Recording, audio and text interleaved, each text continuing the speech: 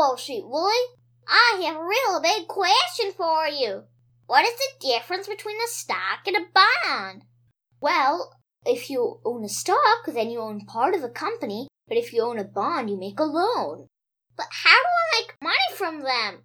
With stocks, you get a share in the profit of the company through dividends, and you also get a share in the growth of the company through an increase in the price of the stock.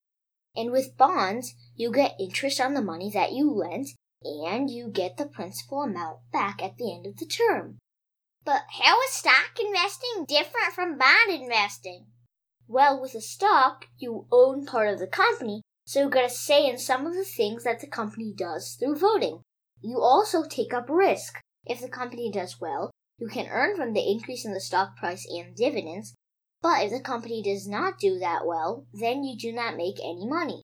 But with a bond, you make a loan to the company, so you have very little risk. That way, you earn irrespective of whether the company does well or not. But what happens if the company does really badly? Like if it goes bankrupt? Well, if a company were to go bankrupt, then the stockholders or people who own stocks would lose all of the money that they invested because the stock price would crash.